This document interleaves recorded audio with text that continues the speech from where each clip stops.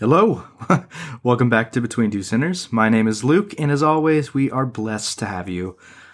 How exactly do we approach the idea of being one foot in the church and the other foot in the world? Okay, so that probably doesn't make much sense, but the gist of what I'm trying to say is, how do we live life without conforming to sin with everybody else? As a Christian, I find that question increasingly important and stupidly hard to answer. After all, Romans 12:2 says it best, "Do not conform to the pattern of this world, but be transformed by the renewing of your mind. Then you will be able to test and approve what God's will is, His good, pleasing, and perfect will." Time and time again, we get put into these situations that truly test our will. Our friends propose all kinds of crazy Friday night schemes to get us out of our shell for once. To some, that means shotgunning White Claw and hooking up with their ex.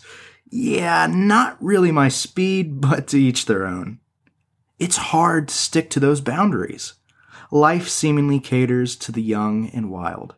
The pleasures of this world right at their fingertips.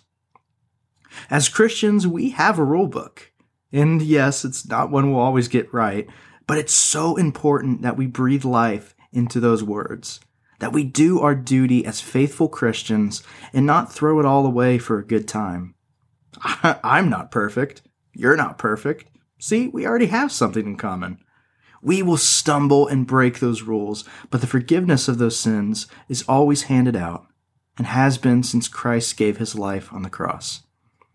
All right, ran over. If you stuck around for this long, I want to thank you for checking out this episode, and I hope you enjoyed this little late night ramble. We hope to see you again. God bless.